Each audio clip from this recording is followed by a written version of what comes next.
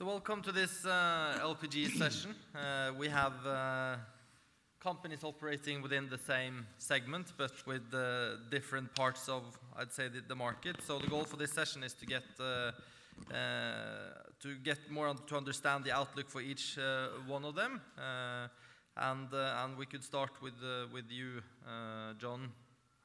No, Ted. Sorry. If you look at VLGC rates, they've recovered from their lows. They're above OPEX, but well below cash break even. If we wind back a few years, the concern at the time was if there will be sufficient demand in Asia to absorb all the LPG out of the US.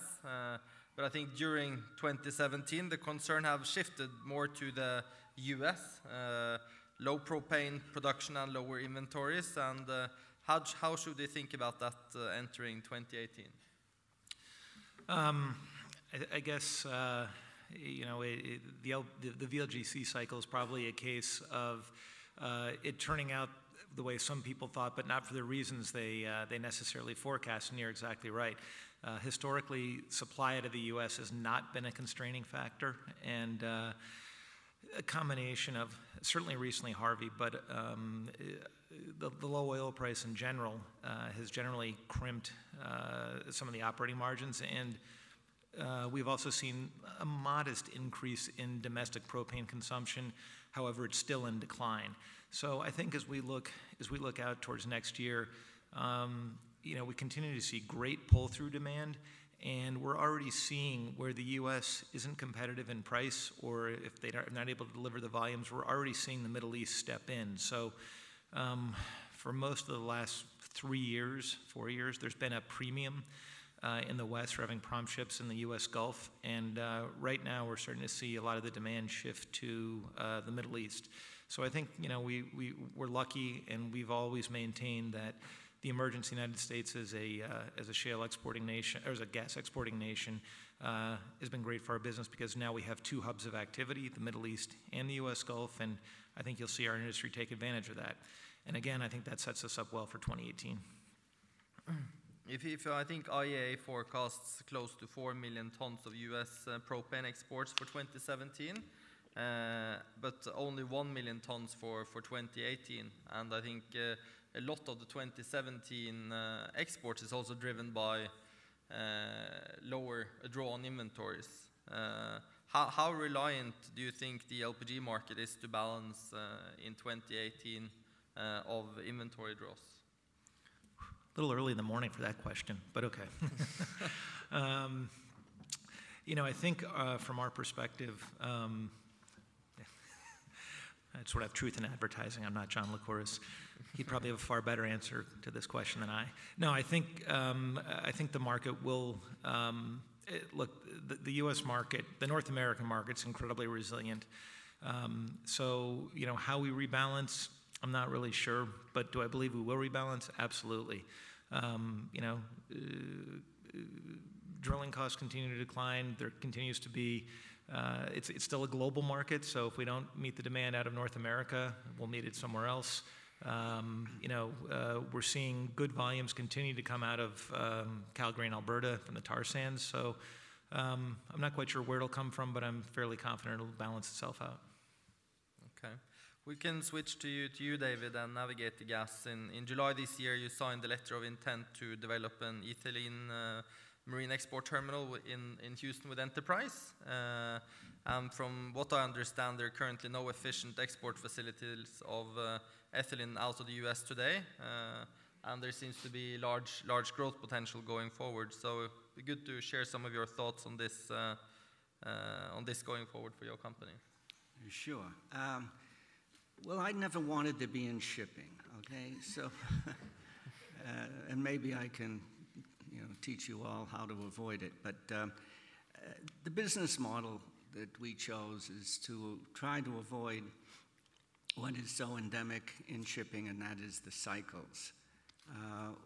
The business model that we've worked on by developing a strategy, developing the equipment, developing the technological expertise within the company, is to look forward. Where is the world moving particularly in the world of hydrocarbons. Where is it moving, and how do we get there ahead of other people? And the model that we chose, the avenue that we thought was most attractive, was the petrochemical business. Why? Because all the technology that we have developed in the United States to find and to develop and put on stream new hydrocarbons at incredible prices, cheaper than we've ever seen before, and that's happening. It's happening, as we know, in the United States. It's happening all around the world. It's happening in the Middle East. And the subsequent activity of the discovery of those cheap hydrocarbons is to develop those hydrocarbons into advanced products, petrochemical gases particularly, because they can be moved, and they can be moved in the LNG, LPG type of vessel. So we thought petrochemicals is where we want to be. We worked with a number of companies with their ideas and how they saw they could develop this massive new technology. And what we observed is that the United States, for example, was spending $25 to $30 billion over the last 5 years developing an expansion of new petrochemical plants. But that's great, but there was no outlet for that massive amount of excess capacity if there were going to be an excess capacity. We have a very good relationship with Enterprise Product Partners, an integrated company, midstream company that is connected to every ethylene plant in the United States. They have pipelines connecting it, they have storage, but they had no export facilities. Enterprise, are very parochial. They have basically built their company around the United States very successfully. We have a strong international capability and interest. And over the past year, working with them, recognizing that there is a great need for exports, and yet there is no facilities really capable of moving it, we try to combine their expertise in the U.S. and our expertise in the international and create a 1 million ton a year export facility that's integral to our very advanced vessels that are uniquely capable of carrying petrochemical gases, and particularly the more advanced ones, the ethane, the ethylene, the propylenes. And so that's our model, is to build out the capability to do that. And the first step is to have the equipment on our own, the ships. We have the largest fleet of ethylene-capable vessels in the world. We have the best technical people working on those vessels, both on board and in our offices. And now, stepping back with a joint venture with Enterprise, I think we have a perfect chain. So that's our model, to try to eliminate the cycles in the business for Navigator. Work on the structural changes. And the biggest structural change we see in hydrocarbons today is the development of the petrochemical industry, both in the United States and the Mideast, and we want a piece of that. There are other segments within the molecules that have built out export capacity in the U.S. We've seen it on the LPG side, and we've seen it on LNG side. How early phase do you see that the ethylene market is today? Was that for me? Yeah. I'm not quite sure I understood the question, but could you?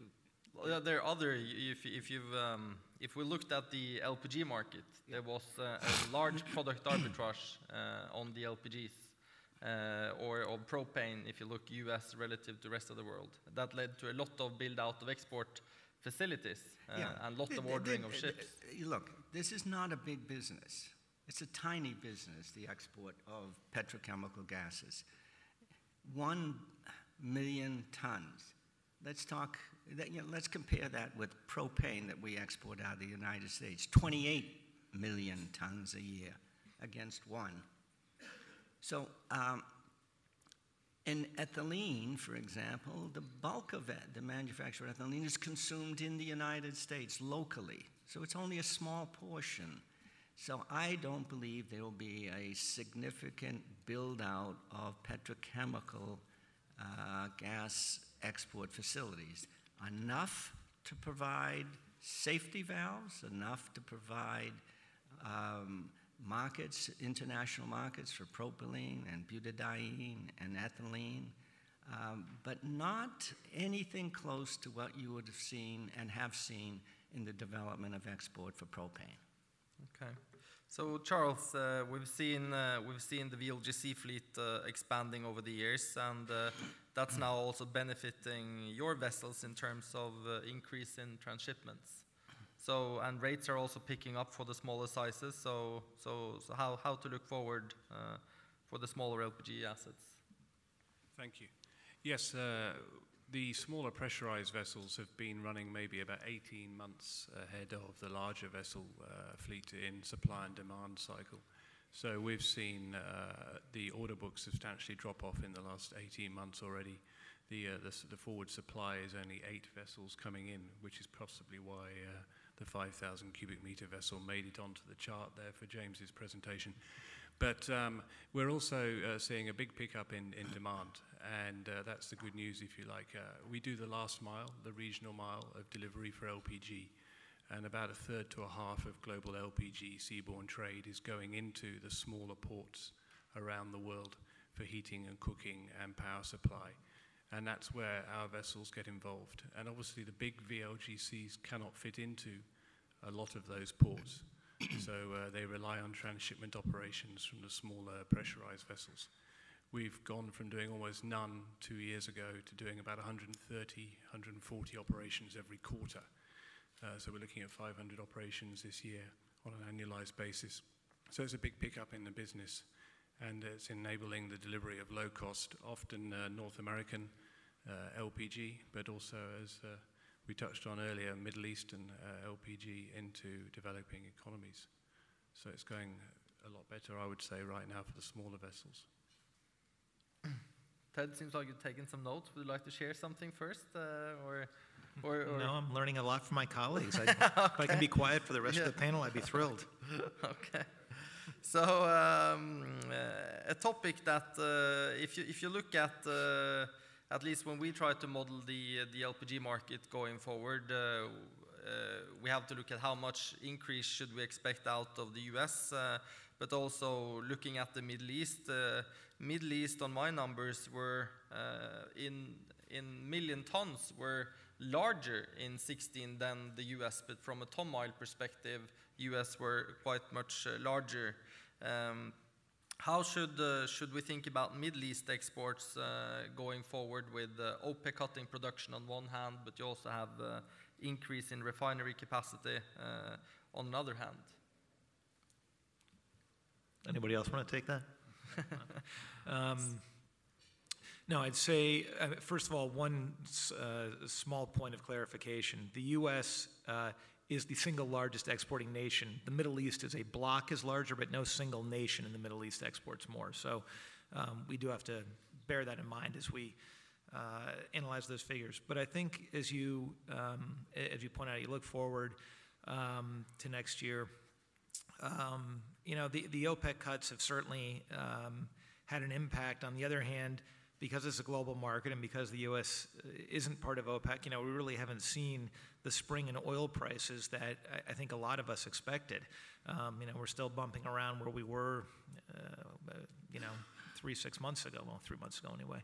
But so I think from that perspective, and given continued expected increases in demand domestically from particularly Saudi Arabia as they continue to build up their own domestic petrochemical facilities, I really do expect the U.S. to make up the slack, and I think we're going to see it out of areas that have heretofore been less prevalent. We're going to see, because the infrastructure is now in place for Marcus Hook to take cargoes from or product from Marcellus and Utica. We continue to see Ferndale on the West Coast drawing cargoes from Canada. And, yes, I expect some discontinued general uplift in the traditional shale basins in Texas and the Southwest. But again, I think I'd expect to see more of that made up by the U.S. And I'm hard to say, but I'd say overall, I'm not expecting as much growth from the Middle East. If you look at U.S. volumes, I think 50% goes to Asia. But if you look at the incremental exports out of the U.S., 85% goes to Asia. And looking at the Middle East, about 90% goes to Asia. How deep is Asian demand? Look, I think for our collective industry, well, maybe David does some LPG as well as petchem gases, but I'll speak for Charles and my sector as well. And Charles, being out in the region, is probably better positioned to comment on it. But the most exciting part of our business is in Asia, and it is what I would consider the most stable part of the business that we see growing. Over 50% of global LPG consumption is for domestic heating and cooking, and we continue to see significant growth in that particular segment. Yes, petchems is always going to be part of our business, 20-25%. It's the most price sensitive, but we continue to see the most basic demand drivers in place in Asia, and specifically those are historically, LPG consumption has grown with GDP and household formation. It tends to shrink with penetration of natural gas. Emerging economies, China, India, Indonesia, Vietnam, Bangladesh, all those countries set up perfectly for that because you have high rates of household formation, you have continued GDP growth, and in most of those cases, the ability of LNG to make a significant inroads given the high cost of that last mile infrastructure as well as the shoreside infrastructure really sets up LPG well. So I think we see no change in that dynamic going forward. And in fact, it's probably only strengthening because, LPG is a really clean gas except for LNG. Nothing burns cleaner. It's cheap. It's easy to move. And that sets up the industry quite well in Asia. I think India had its highest ever import figure last month. And Chinese demand or India is more of a retail demand, but China has been also very reliant upon PDH plants coming online. Would you be more constructive on the retail part of LNG demand or LPG demand going forward, or do we also need, call it, the petchem industry working? Well, I think utilization in our industry, notwithstanding what you said, your comments about rates, which are of course accurate, we have this conundrum that global fleet utilization in our sectors between 85 and 90%, which I think most participants in the room would agree is a pretty healthy level. So, and as we all know in the shipping markets, it's really that incremental cargo that starts to drive the market. So, we're grateful and thrilled about the steady retail commercial demand. And I think that will continue to grow at a nice rate. However, to really kick our rates up, we would like to see some support from the petrochemical sector for sure. I think that the sooner that the arbitrage is open and that LPG is the feedstock of choice versus naphtha for the petchem industry, the sooner you'll see rates in our industry get back to much healthier levels. And David, a question for you. If you look towards LPG shipping, you need to cool down the gas to around minus 50 degrees. While if you look at the ethylene, to the best of my knowledge, it's closer to the cooling levels of LNG down to minus 150 or 155 degrees. How should we think about the development of a market on the rate side? Do you look to do more on the term business, or will there be a spot market evolving on the U.S. exports? Mm-hmm. It's ethane and ethylene carried at minus 103, just to make it clear, as opposed to minus 42 for propane, to give you an idea. So they're more advanced, more technically challenging equipment. In the case of ethylene, that's going to be a relatively short-term business, short-term in terms of charters. 5 to 10 years is about what that market will be. It will be a market that has a lot of spot business related to it because many ethylene plants around the world have shortages for different reasons and need short-term imports to cover those shortages. So historically, it's been a spot business. Ethane, on the other hand, another hydrocarbon that needs to be carried in gaseous form, in liquid form at -103. That is a longer term, more akin to LNG, long-term contracts. It's a raw material for the making of ethylene around the world. And by the way, I think you'll see more business for the export of U.S. ethane, particularly from the Marcus Hook, Utica basins, once the Mariner East complex is completed in the end of this year or sometime next year. But that business will definitely have elements of LNG, but again, I would suspect that as LNG morphed into a shorter-term trading business, ethane will also morph into somewhat of a trading business, but with strong elements of long-term charters. So yeah, I think the business around, that's going to happen out of the Mideast as well as out of the United States. But ethane, unlike ethylene, which will have limited amounts of export volumes, ethane, we have some now coming out, but real sizable incremental volumes coming from the Permian, coming from the Marcellus, from the Utica. It has to go somewhere, and they require specialized vessels, and the material will go to China, it will go to India, it will go to Southeast Asia, and those are long hauls, and some of it will also go to Europe, which is short of ethane. Thank you. Charles, if we look at the U.S. Gulf exports, they fell in the second quarter, and is it due to the product arbitrage? Many would think that would affect, to a large extent, the larger ships, but is the product arbitrage also key for the smaller ships, or is it more the emerging markets? The smaller ships are generally involved in slightly different trades. So we're moving product to about 400 different ports every year. It's a much more diversified trade route than following the big long-haul routes on the arbitrage trades. But so we've actually seen a 60% increase in U.S. shipments in the size of ships we're doing in the last 12 months. But that's around the Caribbean, intra-Caribbean, into the developing economies in South America, Central America, and so on. The longer haul routes, we've seen a drop-off, so into, say, West Africa and so on, where the arbitrage pricing on the commodity may apply. But as I say, for us, the key for us is the fact that we're doing so many port calls. We have so many more options over where we can go, 2,400 port calls a year on the entire business. And if we see a drop-off of exports in one area, we can easily move our tonnage to another area and follow the arbitrage or the commodity demand, because whilst the demand has dropped off to export from the USA, the customer is still buying it from somewhere. And the underlying demand growth is still robust and strong, even though there's a temporary halt on the pricing of the arbitrage, on the exports for the arbitrage.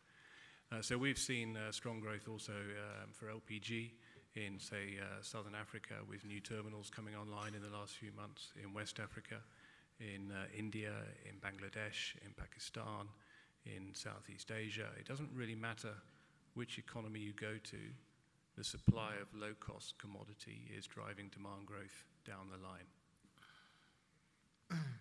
And to you, Ted, how important is the product arbitrage for the VLGC market in your view? How do you need it,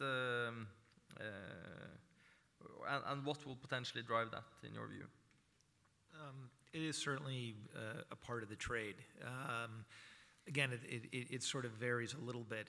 What we have seen in a number of the markets, particularly Japan, the arb can be, sort of closed on the face of it, but the Japanese importers, because it is controlled by a couple guys, are able to push price increases up the chain, and that's not always the case in other parts of the world. So having that ARB open between East and West LPG cargoes, just on pure LPG prices with freight taken account of, is important. The one that we focus on probably just as much is the LPG naphtha arbitrage. We like to see that as about $50 a metric ton, because they have very similar calorific value. When there's a $50 a metric ton difference, and the purchasing guys and petchems see that as sustained, that's when we start seeing people switching over, and that's when we start driving those incremental cargoes, as I touched on before, which drives rates. So I'd sure like to have both of those open at any given time. Just to interrupt, it takes more than just an arbitrage to move this stuff, whether it be LPG, petrochemicals, or what have you. You need the infrastructure to do it, and the whole issue of why we're involved in a terminal can be illustrated in just one example. In the case of ethylene, the buyers of ethylene, there is a small, inefficient terminal in Targa in the Houston Ship Channel. It's hard to call it an export terminal. It takes 2 weeks to load one of our smaller vessels. 2 weeks. It should be 1 day.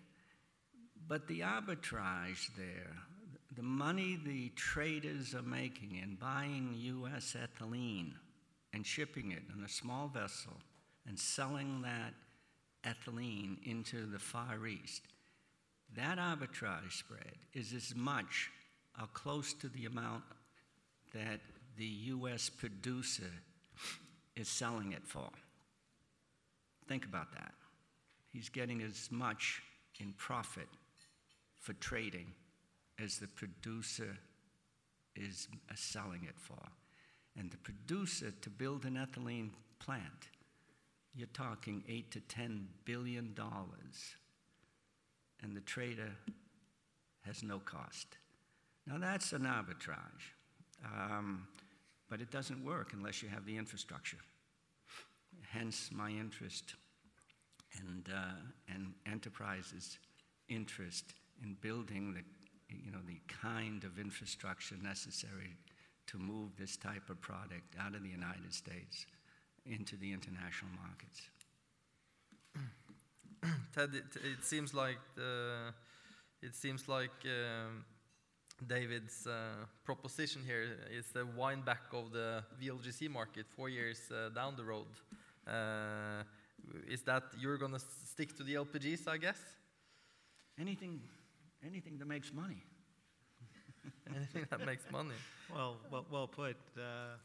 I don't know. I guess David has a much better sector, so I think you should all invest in mid-size LPG carriers and stay out of VLGCs. I think that's a great idea.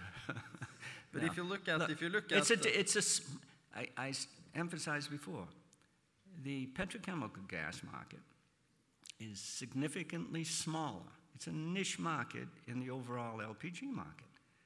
We have to be in both. I mean, we have to have the equipment and the team and all the infrastructure to be a player and therefore in the LPG sector. But we're emphasizing petrochemical gases. It's a technically challenging business, but it's a much smaller. There's not room for a lot of players. Do you hear me? There's not a room for a lot of players. But it doesn't have to be. It can be a great market for us. It will be a developing market. It will be a trader's market, and it's an international for sure market. I just add, because I think for all three of our businesses, we all enjoy the same fundamentals driving it. David's absolutely right about what the growth of the entire U.S. NGL production and export infrastructure has meant for all of our businesses as it relates a little bit more to Charles's business and our business. All the wonderful properties of LPG that have encouraged and changed, frankly, the lives of so many people. I don't mean to sound like Mark Zuckerberg at Facebook, but frankly, we have seen air quality improve, we've seen health improve, and we've seen people's general quality of life improve in a lot of emerging markets because LPG is cheap, it's easy to transport, and as Charles rightly points out, it can reach a lot of places that are otherwise unreachable by our larger hydrocarbon brethren. You talked, Charles, about a low order book, and now you see rates improving. Is there a fear that you will see a pickup in ordering?